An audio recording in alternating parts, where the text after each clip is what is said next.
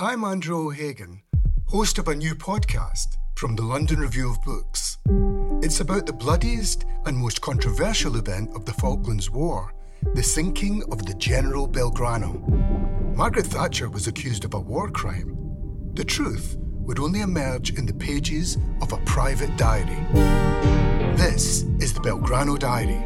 Listen wherever you get your podcasts. Twice.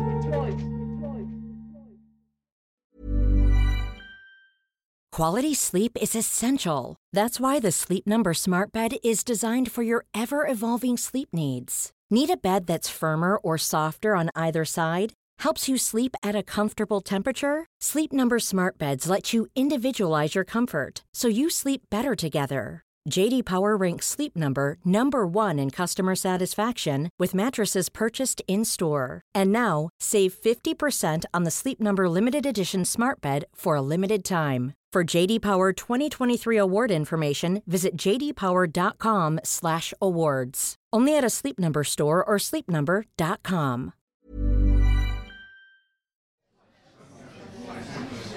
Welcome to the London Review Bookshop. So I thought we'd start, well, at a kind of obvious point with Virginia Woolf.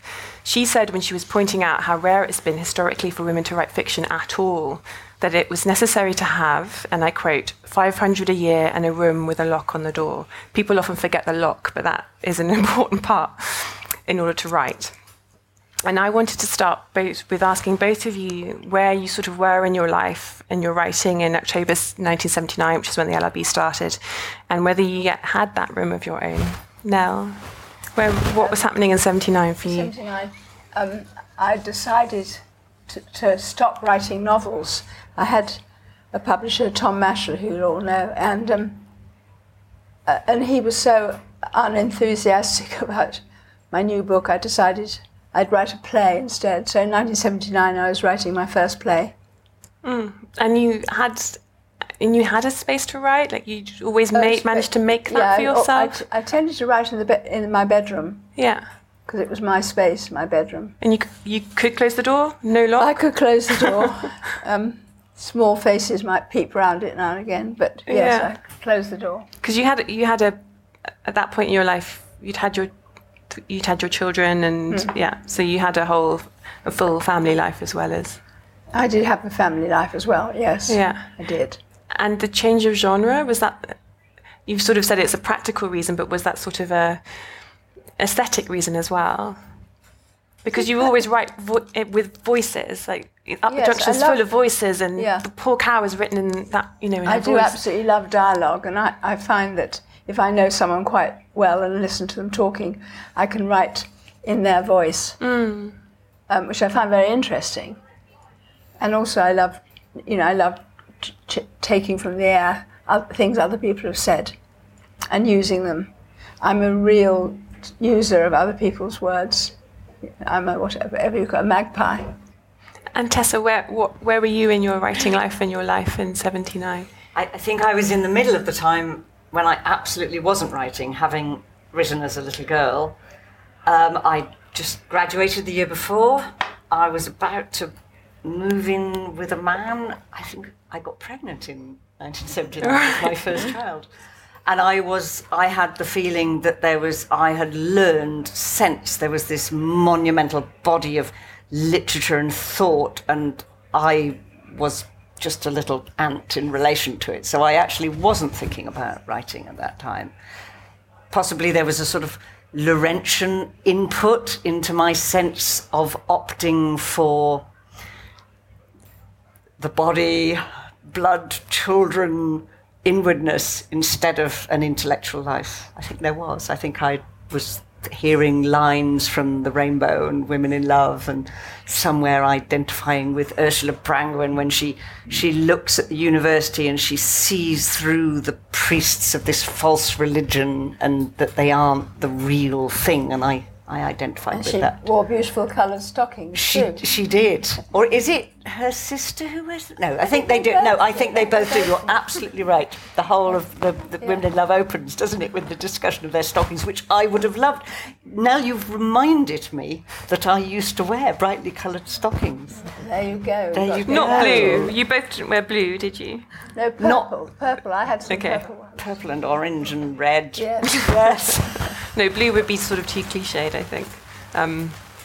But so there was a sense of fuck the academic life, and the real life is in being in love and having children and doing all of that. Was that your sense? With me, yes, I think so. And a huge self-doubt that I would have been able to do anything. Yeah.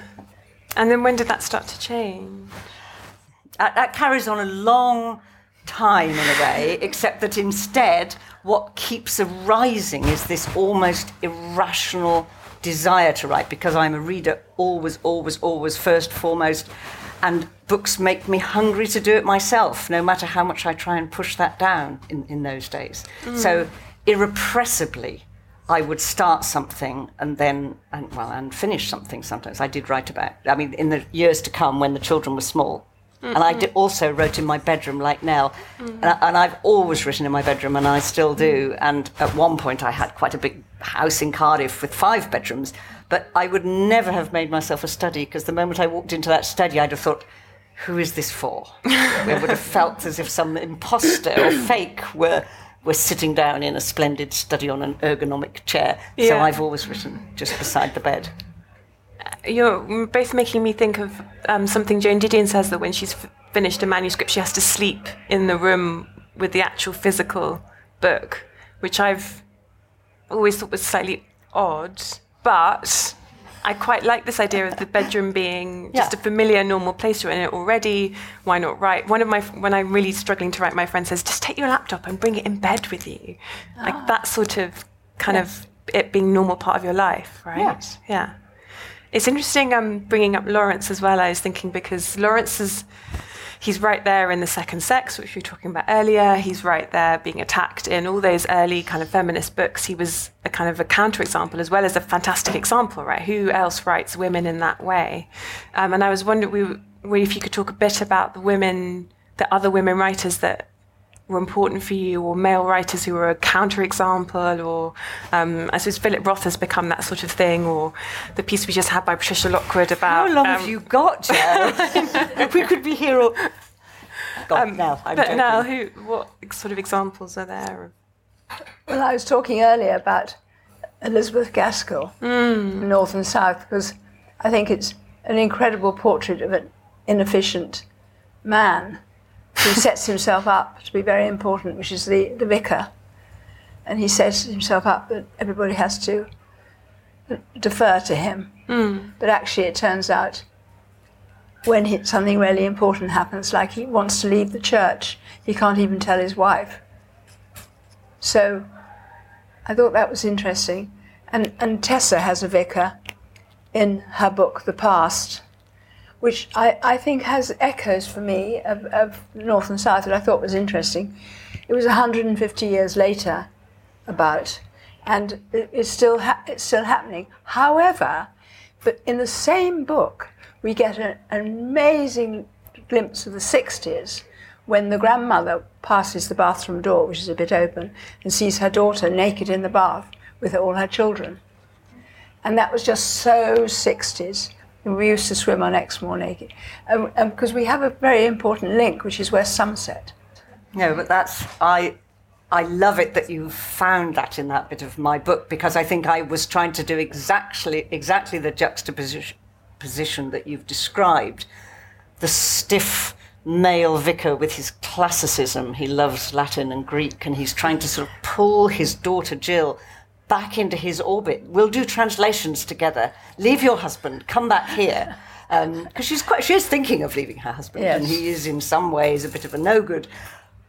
But then that glimpse, the woman's glimpse through the door, which unsettles the vicar's wife, but at the same time half excites her of all that flesh, that ease with the flesh, which was that revolutionary moment in the 1960s. In your books now, Poor Cow and Up the Junction, I mean, one of the great joyous energies of those books is the pleasure in the flesh of your girls. That sounds very exciting. They are very exciting. They're incredibly exciting. Well, should we have you read from them then? I start by reading a page from Talking to Women. That it was much more about the pleasures of the flesh, probably. Yes, and published by Joe. Talking to Women, people don't know, it's a book of conversations. So Nell interviewed lots of her friends in 1964, we realised? 65, 65. And asked them about exactly the sort of questions I'm asking more of them more badly now, about art and life and writing and how to live, really. Yes, how to live, I think. How to live, feeling completely lost about how to live. So I thought, well, I'll ask 9 friends. And so this is just a bit from one of the friends called Francis. Francis, on a very primitive basis, I can only love one man at a time. If I have any other men, and then I only have them when I'm away from the person I'm in love with, that's usually not purely for sex, but a combination of missing the person I'm in love with and a feeling of freedom and a good time to experiment and discover about other people. And I find in that time I'm extremely responsive to other people, much more than I've ever been in periods when I've not been in love with someone. It's quite extraordinary. I have the most marvellous communication. It sounds terribly corny, but simply being free of any kind of need of them, in fact, being able to be completely objective about them and not needing them for myself in any way. It was absolutely marvellous, with no barriers, no bad things at all. Quite extraordinary. All kinds of different people. I mean, none of them the same as each other. In another way, I think of being in love as rather like a ship that's full of treasure, and everybody seems to know it's there and want to have a bit of it and touch it or taste it in some way. And you do notice the effect on other people tremendously. And for me, if I'm on my own, other people know I'm in love with someone else, but it doesn't hinder them in the slightest wanting to be interested in me. So that's a bit of Francis. Before you move on now, we should talk about this extraordinary chronicle, Talking to Women. And I mean, it's amazing to have those interviews where you're asking those questions of your friends about how to live. And I read it quite recently for the first time. And I do feel as if the world's changed. And the tone, if you did that book now, or if Joe did that book now, with 9 friends, that it would be remarkably different. What do we feel the differences are? I don't know. I mean, I don't know. Perhaps people are less open about what was going on. Yes, in their lives. They are incredibly frank, your women. Not just telling what's happening, but they're frank in their lives, open in their lives. Yes. Open to experience, it feels. But I think this was the important thing that happened in the 60s. There really was a change of how to live your life. It was much more adventurous, I think, looking back. I mean, we're used to retelling that story and saying, yes, the sexual revolution, but actually in retrospect, it was better for the men, and the women, quite a lot of them, had a hard time. But your book, that's simply the evidence that wasn't, if it was so, it was certainly not so for everybody. Your women are using that moment. They're riding it in a way, aren't they? They're experimenting with it, I think, too, rather bravely often. Yes. But I do just want to say about West Somerset, because I feel that we don't hardly know each other, but we had an immediate link because of West Somerset, because of our love for West Somerset. And that's another, that perhaps it doesn't come out so much in the book, but your sense that people were going back to nature, taking their clothes off, having sex without constraint more, and finding something rustic, rural, earthy, Sounds in a natural environment. A bit D.H. Lawrence now. It sounds actually, when we put it like that, a bit D.H. Lawrence. Another thing that struck me, they don't talk much about current affairs. No. I love that. Imagine now That's if you really- did that to 9 women, it would be all That's really funny. Trump and Brexit and this and that and they talk a bit about the bomb with a kind of fatalism. Yes, but you're right. I hadn't thought of that. And the work. They don't really talk about work so much. That doesn't, I mean, artistic work, but they don't talk about what they do all day. You're right. You're absolutely it's really right. not. And whereas women now, you know, that's something that's really has changed probably in the last 40 years about how much they participate, you know, what work means to Career. Yes. Yes. Yes. Yeah. I mean, when I think about how women have been represented in fiction by men and women, it does seem as if one of the great rich themes of British and American literature, at any rate, has been the deep, rich sensibility of women. I mean, why did Henry James choose Isabel Archer to be his centre of his book? And then Lawrence choosing Ursula Brangwen, or George Eliot choosing Dorothea Brooke, etc. The development of that deep, rich sensibility, which writers reach for to go deepest, perhaps, has had to do with them not being so much in the world as men were. That there was something about privacy, about not existing inside institutions or frameworks that were given, that women, in the long hours of their days, okay, childcare probably, but we're probably talking about bourgeois women, so they had help sometimes with their childcare, not in the 60s generation so much. There was all kinds of deprivation. Many women were hungry to get into the workplace, no question. But there was this other thing, this sort of rich, private autonomy of the self. Am I talking nonsense? No, you're not. No, you're not. I mean, it links up with the fact that all the women in Talking to Women don't talk about current affairs. No, they don't. That doesn't impinge on them that much. No.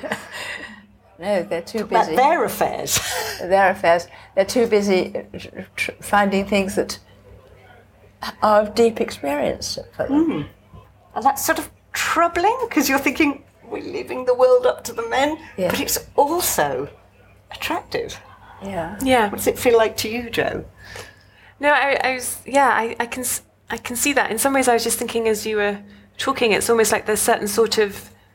I've sometimes thought this with Germans in a different context, as in Germans have done all this work of remembering the war and memorializing it, and the whole, like the beautiful Katakolwitz kind of sculpture right in the middle of Berlin, Understand Linden, they've done all this amazing work about remembering the war. And it's like lots of other countries around Germany and England are not as good as remembering it. It's almost like women have been outsourced the kind of rich inner life and not they're given this special role, which is double-edged, I guess, in most cases. But I do see what you mean about that there's if you're interested in the inner life, if you're a writer who wants to capture the inner life, then who gets more inner life in the 19th century? It's got to be women, right? And women filling up long, long days with sometimes empty hours. And of course, you can just be trivial and a bit brain dead. And it can make you mad. And there's nothing better than the scene in Jane Eyre where Jane marches up and down the third story, longing for the world, hungry for the world, starved because she hasn't got enough. Yeah. That's one half of everything, always. Yeah. But there is another part of it too. Yeah. Maybe we should just be careful if we throw all that away, absolutely. If we really, all of us end up always at work within those frameworks, within those institutional constraints. I don't know. I don't know how that could gaps be. Are needed, right? Gaps are needed, yes. Yeah. What about your story? You haven't read yet. I just wanted Tessa to... Well, I'll read a bit and then we'll come back to you now. Mine, this is, having said all that, this is not a scene of that kind at all. This is a sort of piece, I suppose this is a little bit of comedy, of sexist comedy or something like that. And this is from quite an early short story of mine called The Enemy, where a middle-aged woman has a dear, old, long-standing, middle-aged man friend. They have never been lovers, to stay in her house. And in the middle of the evening, well, he goes to sleep first, and she sort of tidies up and puts things in the dishwasher, and she prowls around, and she thought that tonight she had her enemy sleeping under her roof. And she thinks that's ridiculous. She's not some kind of Anglo-Saxon thane sharpening her sword and thinking of blood. But however, she's remembering this scene from 40 years before. In May 1968, Caro had turned up for a meeting of the Revolutionary Socialist Student Federation at her university, wearing a new trouser suit, green corduroy bell-bottoms with a flower-patterned jacket lining and Sergeant Pepper-style military buttons. The meeting was to organise participation in a revolutionary festival in London the following month, generating support for the Vietnamese struggle for national liberation. The festival was already provoking all kinds of ideological dissent. The Trotskyists thought the whole project was reformist. The Communist Party were nervous at the use of the word revolutionary. The young communists were going to appear riding a fleet of white bicycles which they had collected and were donating to the Vietnamese. And you may laugh at that, but that's from life. Caro had bought the trouser suit because her godmother, whom she had adored as a little girl but had stopped visiting recently because of her views on trade unions and immigration, had sent her £21 for her 21st birthday. She could have put it aside to help eke out the end of her grant, but instead, on impulse, she had gone shopping and spent it in a trendy boutique in town that she had never dared to go inside before. It was months since she had had any new clothes, and she had never possessed anything quite so joyous, so up to the minute and striking as this trouser suit. She knew that it expressed perfectly on the outside the person she wanted to be from within. With her long hair and tall, lean figure, it made her look sexy, defiant, capable. In skirts, she only looked gawky and mannish. The meeting was in a basement room in the history department as usual. As usual, it was mostly men, though there were 3 or 4 girls, bright history and politics students, friends of Caro's, who came regularly. The girls really did get asked to make the tea and really did make it. They sat at desks arranged in a square under a bleak light bulb with an institutional-type glass shade, surrounded by maps on the walls that, of course, were nothing to do with them, Europe after the Congress of Vienna, the Austro-Hungarian Empire in 1914, but nonetheless gave the place an air they all rather enjoyed of being a command centre in some essential world-changing operation. By the time Caro arrived, the usual thick fug of cigarette smoke was already building up. She smoked too in those days. She was greeted, because of the trouser suit, with a couple of wolf whistles, and everyone looked up. It was complicated to remember truthfully now just how one had felt about that whistling. A decade later, it became obligatory for women to be indignant at it and find it degrading. At the time, however, she would probably have felt without it that her trouser suit had failed of its effect. You met the whistle without making eye contact, but with a little warm curl of an acknowledging smile, a gleam of response. 2 men had come from Agitprop to talk to the meeting about the festival. Agitprop was a loose association of activists and artists named after Trotsky's propaganda train and dedicated to promoting revolutionary messages through aesthetic means. That was how Caro met Keith Reid for the first time. He is her guest in the present of the story. When she arrived, he had already taken his place in a chair at the very centre of things, commanding the whole room. Keith was a very attractive man. It was the first thing you needed to know about him to get any idea of who he was then. Not handsome exactly. Off-centre, quirky features held together by a fluid energy, fragile, hooked nose, hollow cheeks, a lean, loose, strong body, a shoulder-length mess of slightly greasy dark curls. He had a Welsh accent. It was a Valleys accent, in fact. He was from Cwmbark near Aberdare, but in those days Caro had never been to Wales and couldn't tell one accent from another. At a time when left politics was saturated in the romance of the workers, this accent was in itself enough to melt most of the women and the men. He looked at Caro in her trouser suit. "Don't you find," he said, "that dressing up like that puts off the working classes?" That didn't obviously happen to me. It was slightly before my time, but it was reported. I found that somewhere, that little gem.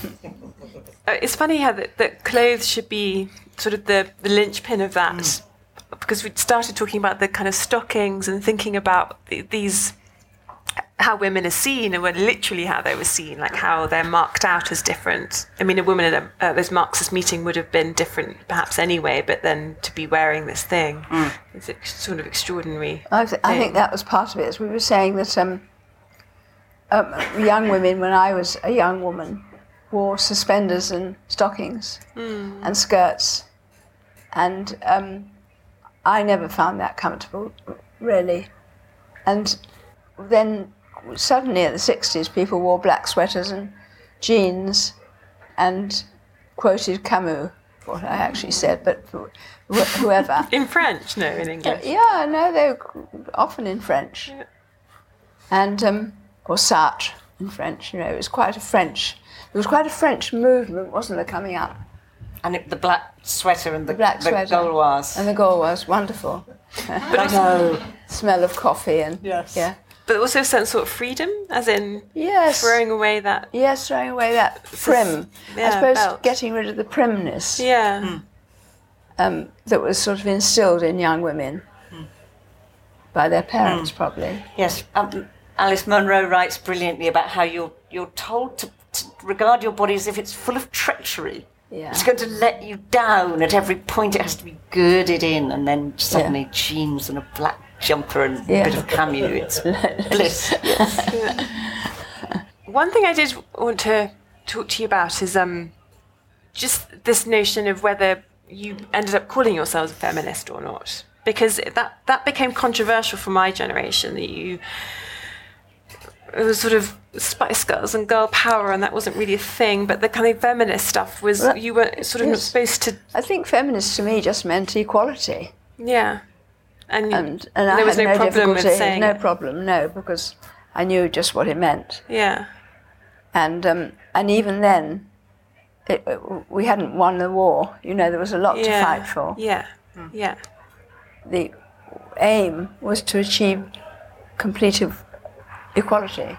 Yes.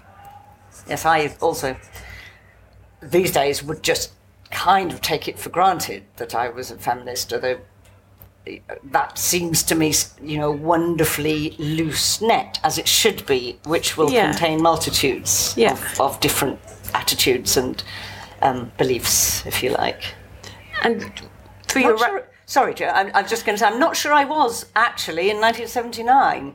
I've got a feeling that, slightly to my shame, I'm not particularly proud of it, I've got a feeling I was slightly Laurentian about it.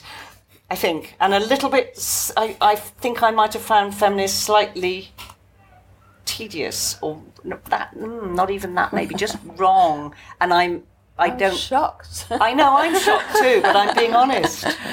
Do you mean sort of single note, or? Well, I can remember when I briefly taught in school, very briefly, I can remember the maths teacher and I, who was a much better feminist than me, having an argument about whether it should be, you know, the ascent of man. Do you see what I mean? Instead of the ascent of people, and me saying she was being pedantic. Now I understand. Yeah. In your fiction, was there any political engagement? Was that important, that you were involved in sort of feminist struggle through what you wrote? Or did that not cross your mind? That comes in a bit to my play Steaming. Yeah. Because she can't get a job, and eventually a man says he's going to give her a job, but she's got to lie down on this towel and have sex with him. And that's in Steaming. And there's quite a lot of that kind of thing in Steaming. Yeah. And I think every sentence you write, Nell, is feminist struggle in one sense, isn't it? That pleases me. Yes. That pleases me. But that wasn't something that you thought, I need to make an example. Because think really. Of when Up the Junction was caused such a fuss with the abortion scene when it was on the BBC. Yes. I mean, you've really changed what was possible to say about abortion and women's, but it just was natural. It was just what people were talking about, and so you wrote it down. I think it was happening. I mean, every other street had a backstreet abortionist in those days. And what was so disgraceful was there was a family planning clinic, all kind of beautiful brass things, family planning clinic, and you could only go there if you were married. Mm-hmm. I mean, just so ironic, isn't it? I mean, how crazy can you... That had changed 10 years later. That's interesting, isn't Yes. it? That's not my memory. Those Brook clinics you could go to as a girl. That's interesting. Yes. Yeah. And they were all over the place, backstreet abortions. I mean, it's just appalling. I mean, there was a whole ward in the local hospital, which was Battersea Hospital, which now doesn't exist anymore, for women who'd had backstreet abortions and were extremely ill and would probably never be able to have a child. I mean, it's absolutely appalling. And that was all that prurience or primness or something. Yeah. That you're wicked and you go into that ward, and the sister was always known to be completely horrible to you. Because she was punishing you. They're punishing you. Yeah. The idea that that's within your memory, I find astonishing because, it's not. I've never been like that. I've never even had to think about that. Yeah. That I might have to fake being married or. When I had my first child, I wasn't married, and when I went to the hospital to have the baby, I said that my name was Tessa Nichols, and they put Mrs. Nichols, and I said, well, actually, no, I'm not married. And she then said, oh, I think that will be uncomfortable. I think we should say you're Mrs. Hadley. So I was Mrs. Hadley. Dear, yes. So that's a lesser thing, but it's still... It was low status not being married. Yes. Yes, although not among my people. No. It was quite normal, and yet it was there was a lag between kind of young, young educated people, I suppose, and the world of hospitals outside. Yeah.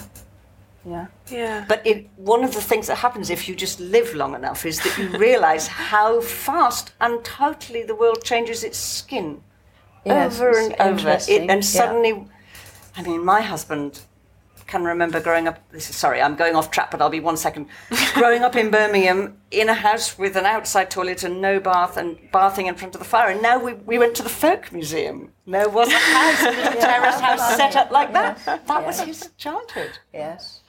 No, you can see it much more clearly with something like women's rights. The idea that I can be sitting with Nell and she can remember that. And it's extraordinary, really. Yeah. I wanted to bring us onto a sort of the struggle within the literary world, really. So the LRB is legitimately criticised for publishing not enough women's voices, especially women of colour, and basically taking part in an underrepresentation of women that is across the arts, the media, universities, politics, the whole world. What would you two say to this? Is it something that you've seen change, get slightly better, get slightly worse, that you felt you've suffered from it as women writers, that people haven't wanted to take you seriously at times? And because in the literary world, as I started it has always been unusual for women to write or women to be taken seriously as writers. It hasn't really, Do you know, there have been, even in the 18th century, there were actually more women novelists publishing novels than men. But it's the men we remember. And I'm not, perhaps rightly so. In the 19th century, there's not even a problem. Dominated by great women writers. Eliot and Bronte's and all this.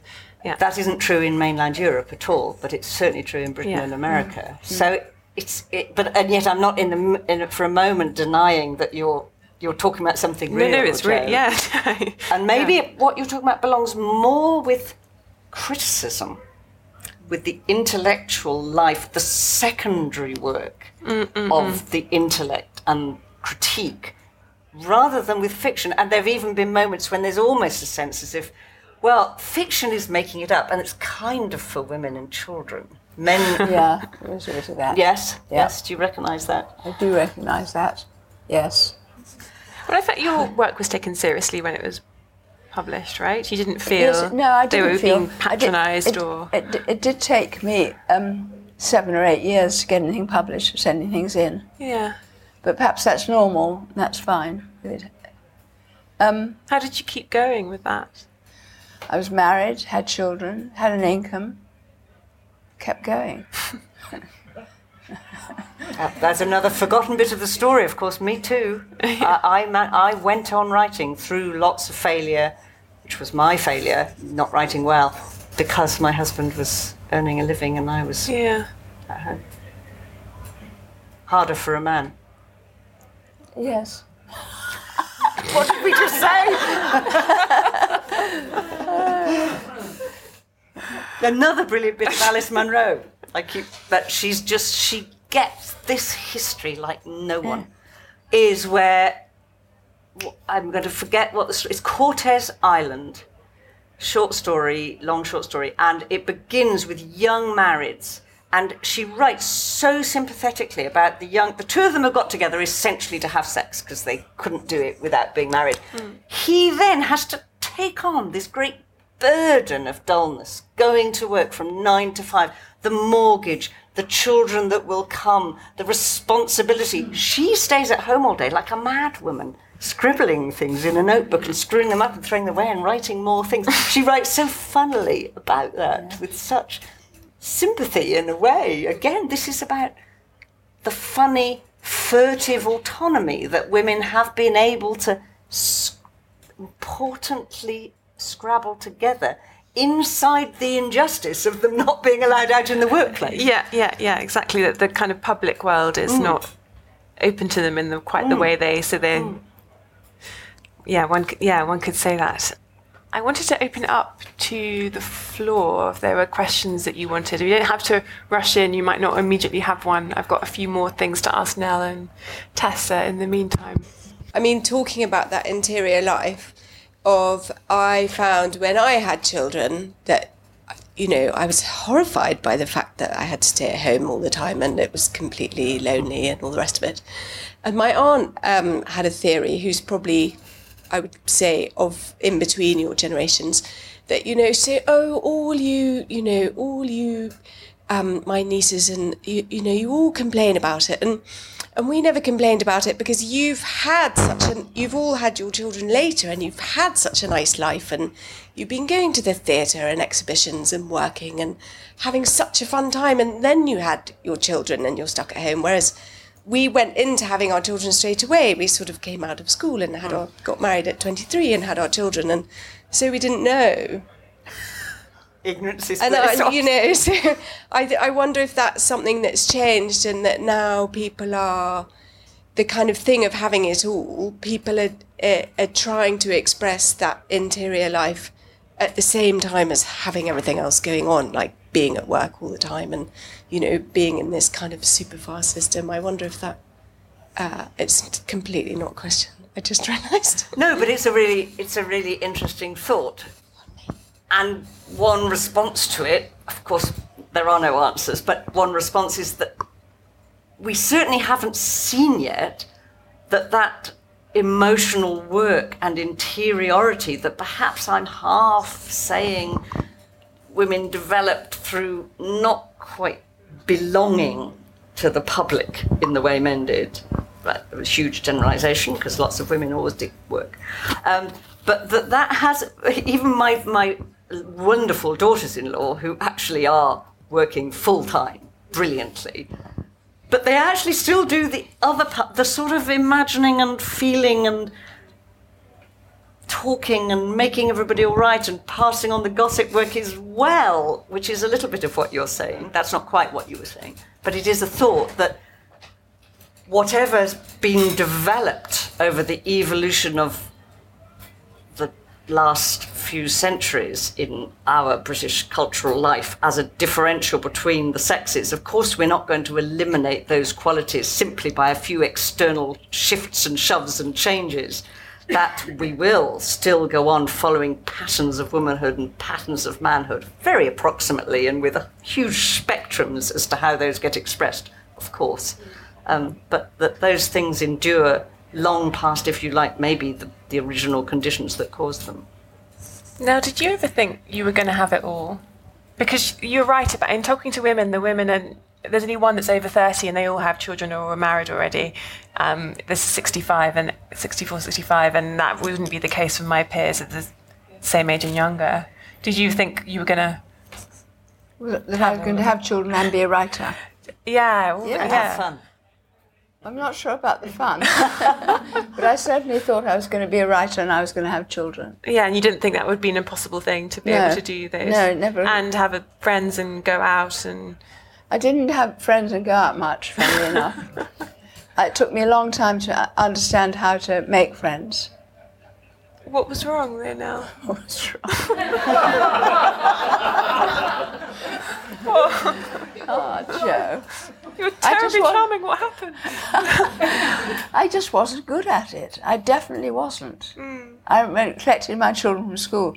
There was a sort of back gate at the end of the schoolyard, and I used to go there because it seemed too difficult to take on. Do you know, the schoolyard is so difficult? It is, weirdly, I can remember days when I could hardly bear to go to. That's what that's about. No, I haven't got children, but I've been watching Motherland, and all of that happens on the front gate, and it does look vicious. Yes. I mean, hilariously vicious, but vicious. Quality sleep is essential. That's why the Sleep Number Smart Bed is designed for your ever-evolving sleep needs. Need a bed that's firmer or softer on either side? Helps you sleep at a comfortable temperature? Sleep Number Smart Beds let you individualize your comfort, so you sleep better together. J.D. Power ranks Sleep Number number 1 in customer satisfaction with mattresses purchased in-store. And now, save 50% on the Sleep Number Limited Edition Smart Bed for a limited time. For J.D. Power 2023 award information, visit jdpower.com/awards. Only at a Sleep Number store or sleepnumber.com. Many of us have those stubborn pounds that seem impossible to lose, no matter how good we eat or how hard we work out. My solution is PlushCare. PlushCare is a leading telehealth provider with doctors who are there for you day and night to partner with you in your weight loss journey. They can prescribe FDA-approved weight loss medications like Wegovy and Zepbound for those who qualify. Plus, they accept most insurance plans. To get started, visit plushcare.com/weightloss. That's plushcare.com/weightloss. I admire your book on Henry James very much. And I was rocked when you began to talk about Lawrence as your initial influence. But listening to you, and over the past hour, I have come to terms with the compromise. I have. But I would like to ask a big floppy question about the continuing. I feel that Henry James's sensibility and his work is alive in your own work. The story that you read seems to me like a rewrite of The Beast in the Jungle from May's point of view, and that somehow in that story and in the past you have, Henry James lives in your work. So as a big question, a big open question, would you talk a little bit about, how you still feel about him and whether he is... just absolutely love him as much as I ever did. And the reason I wrote a book about him, I needed to do a PhD at the time because I was failing catastrophically in my writing. In my late 30s, I'd written 4 novels or something, I've even forgotten, that were hideous and they were rejected by publishers, didn't even know anything about publishing. And I just thought, I'm going to be so miserable. And why don't I do this other thing that I can do, which is much easier, which was reading and being a critic, which slightly contradicts something I was saying earlier, doesn't it? Because I really think that creative work, writing fiction, making characters out of the primal mud and starting them off is the hardest thing of all, much harder than critique and, if you like, second order intellectual thinking. So I wrote a book about James because I thought if I do a PhD on him at the end of 3 years, I will still love the books, and I absolutely still do. And James is a great thinker about all these questions we're talking about tonight. He himself was not... He was a little bit intolerant of lots of the women novelists who adored him, not necessarily personally, although that too... Willa Cather sent him her work, didn't she? And he was very dismissive about that, blind to that. But writers are often blind to other writers. In his novels, nobody could write with more insight about womanhood, what it was like to be a clever woman, how you work that in with love affairs, loving men. No, he's a marvellous writer about all those things.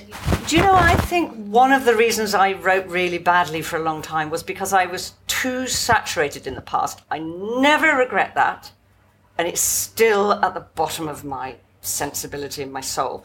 But I actually was almost writing for a 19th century audience, and that is no good. And I needed to find those great contemporary writers, Ashley Munro, Nadine Gordimer, Coetzee, that may be able to write. You can't learn from Tolstoy how to write for your own age. And if you try, it sounds awful. So yes, of course, James is in every sentence, and yet not. Also, what about you, Nell? Who are the great influences, do you think, on you? Well, probably D.H. Lawrence. Yeah. But I read all the Russians because I was sent to school in Italy and I didn't speak Italian. But I was sent with a parcel of Russian classics. That's a lovely story. So they became my friends. That and a very old nun who was in her 80s. And she was English, she was an English nun, and she took pity on me. And she used to take me along to the nuns' bathroom so I could have a bath, because all the Italian girls had showers. And I couldn't handle a shower. So, and she took me under her wing. But I read all the time. I think I read through loneliness. Yes. Because I didn't have friends like in Motherland. Yes. So books were my friends. Yeah, books were my friends. I had two very close little girlfriends, but books are one's friends, one's companions, one's escape, but not in the weak sense of escapism, in the grand sense that it takes you out of one small life into the world. Yeah. Maybe that sense of loneliness, if you don't know the sort of people that my friends at school might have been into My Little Ponies or dancing or whatever, but not many people were perhaps into the other, the books that I liked. And so in a book, you can actually be with a different sort of woman that you not necessarily come across in life, right? Yeah, so did you find that lonely, not having people who love books? Well, yeah, but as you say, the loneliness is solved by reading. So it's sort of it can be like a reinforcing thing, right? That you... I mean, actually, of course, novels are mostly written by slightly odd, marginal people with not many friends. And they're in them, funnily enough, they find more odd, marginal people with not many friends. We end up as a great crowd. Yeah, quite. No, I can remember the complete highs, moments of reading Lowry, Mexico. Yes. What's it called? Under the Volcano. Thank you. Just being absolutely carried away in some kind of real ecstasy. Yeah. And that happened. Colette, actually, who you talked about earlier, she was one for me, definitely. Yeah. So I was wondering, on the topic of women and Henry James, he uses this really fascinating metaphor of the cage in his novella In the Cage. And I was wondering how that resonated with you and your interpretation of women in modern life and in your literature. I don't know, because you can hear in what we've been talking about so far a sort of real struggle, in me anyway, between feeling discomforts and constraint at one's femininity, one's femaleness, stopping one being something, and yet at the same time, I don't know. It also enabled. I mean, do you know, I think In the Cage is much more about class than it is about womanhood. It's a marvellous story, I think. And I kind of think the cage of that young woman is about her tiny social opportunity, tapping out the telegrams between the lucky ones with their love affairs. I was just wondering if you think that all writers then can relate to that. Maybe it's sort of an escapism in writing, sort of breaking out of the cage of the banality of modern life. Is that there's always an escapism in writing. That's sort of, that's sort of what we're saying, isn't it? Yes, it is. I'd say there's always an escapism. And escapism not in the... I mean, obviously there's one kind of escapism if you read romantic fiction that delivers sort of saccharine, easy solutions. But there's another kind of escapism if you read the hardest things there are, which don't make life easier, but the joy of seeing life written down, chronicled, the truth told. Yes, it is a great escape in the best, strongest sense of the word, and has been for women who have been the great consumers of novels, as well as writing them. Yeah. for those reasons. And they were seen, they were seen in the 18th century. There were lots of tracts against novels because they were so dangerous and young women were going to read them. They're often written about as if they were like masturbation. People will be consuming them in their bedrooms alone and their sensibilities will be excited.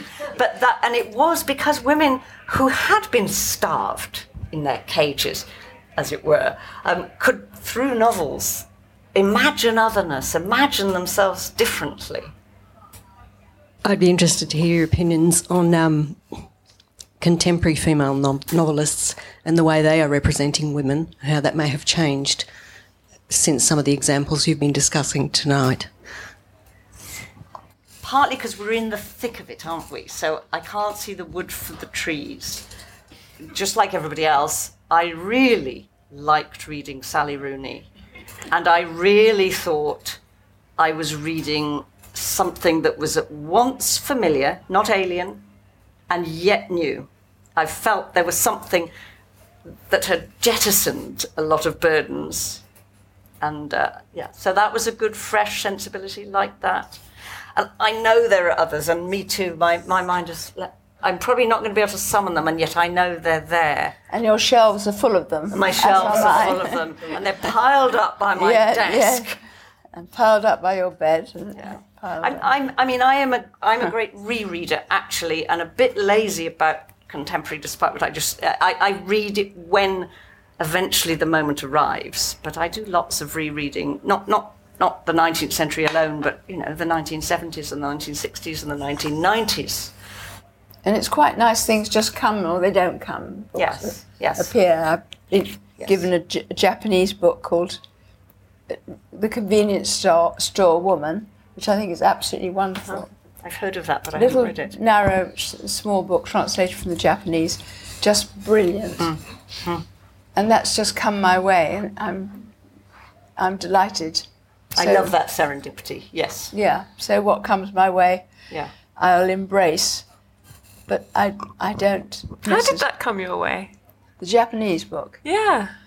A friend said, Nell, you'll love this. The best way. Yeah. And I do. I do. I read it at the beginning of the year. It fits quite well with what the question about cages almost. She's always being told what sort of person she is or ought to be, and the way she interacts with that is quite a fun thing that she does. When you write, Nell and Tessa, are there certain frustrations you've come up against again and again, perhaps something you've always wanted to do in literature and still want to get there one day, or a part of it that you find harder sort of structurally or dialogue as opposed to plot or something more specific than plot? Is there something you're still sort of battling? I think writing is very hard and it is a struggle, and you do constantly battle. But there is a huge feeling of, it is a wonderful feeling when suddenly you can solve a problem, and it comes clear how to do this bit. It's a huge pleasure, and so it's probably 90% struggling, and then this huge pleasure of. I'm not sure if that answers your question. Do you mean because you're trying to make something happen in the plot, or you're just trying to express something? Or you're trying to make a character alive, which is somehow won't come alive, and then suddenly you see a way through. I'm just thinking of one particular one, and the way through was actually having letters from her friend. Right. So it was suddenly. Sort of a device. It came clearer and more alive. Yeah. Sometimes just not knowing what's going to happen. Yes. Something needs to happen to make this character clearer or to make this relationship change. But you know the thing has to be there, but you don't know what it is. Yeah. And you have to sort of wait and then quite when it patiently. happens, it's wonderful. When it comes to you, it's wonderful, yeah. And I kind of, perhaps foolishly, maybe I should stop, but I always want to write slightly more politics in my books, and I actually think that it's really hard to write politics into the novel in the sense of, let's say, climate change. How can you do that? It's going to sound so clunky. You don't need to preach to anybody about anything. How are you going to write that thing that's in all our lives. Everybody here today feeling some little pressure of it at some point during their day. How are you going to put that in? And I think the only bit of politics I can think of that writes like a dream into the long, deep traditions of the novel is gender politics, actually. Right. That it's been good at that because it's... Reveal it. Because you can reveal it, because it's between men and women, in scenes, in interactions. And it's been a great theme of the novel, from whichever angle it's done since its beginning. Since its beginnings, really, since Clarissa in the English novel. Yeah. And your books do have, they're the opposite of clunky, they do have that lightness of touch. Are you quite conscious of maintaining that so nothing feels too sort of pushed upon the reader? Well, that's what, when you're doing the difficult thing, like Nell, you're just sitting there reading and rereading what you've just written and then thinking, I so want to make that point or have that, but it's ugly. Yeah. That's what's really a bit of a revelation to me. It's sort of into my second or third book. I suddenly thought with clarity, I thought, all these stylistic adjustments I'm making to style, I don't like that aesthetically, this is ugly, that's better. They turn out to have a kind of ethical content. They're all about getting the truth right or failing to, being fair to your characters, leaving judgment open or closing it down in an ugly way. And it's funny that aesthetics in a book and truthfulness in a book or the ethics of a book turn out to be pretty inseparable. Well, there is a sort of magic quality which it either works or it doesn't work. And you don't quite know what that is. Yeah. That's what I find in writing a book. The match that lights it is a complete mystery. Yes. You can think in advance, Yeah. I will write it like that, it will Yeah. be great, that's what I want to say. And as you write those sentences, it's wrong. And then you do it again and the match strikes. And it works. And it works, Yeah. yes. I think that's a very nice moment to end on. And thank both of you, Nell and Tessa, for being with us today. Thanks. Thank you. Thank you for joining us for this London Review Bookshop event. For more, visit our website at www.londonreviewbookshop.co.uk or search for the London Review Bookshop on iTunes.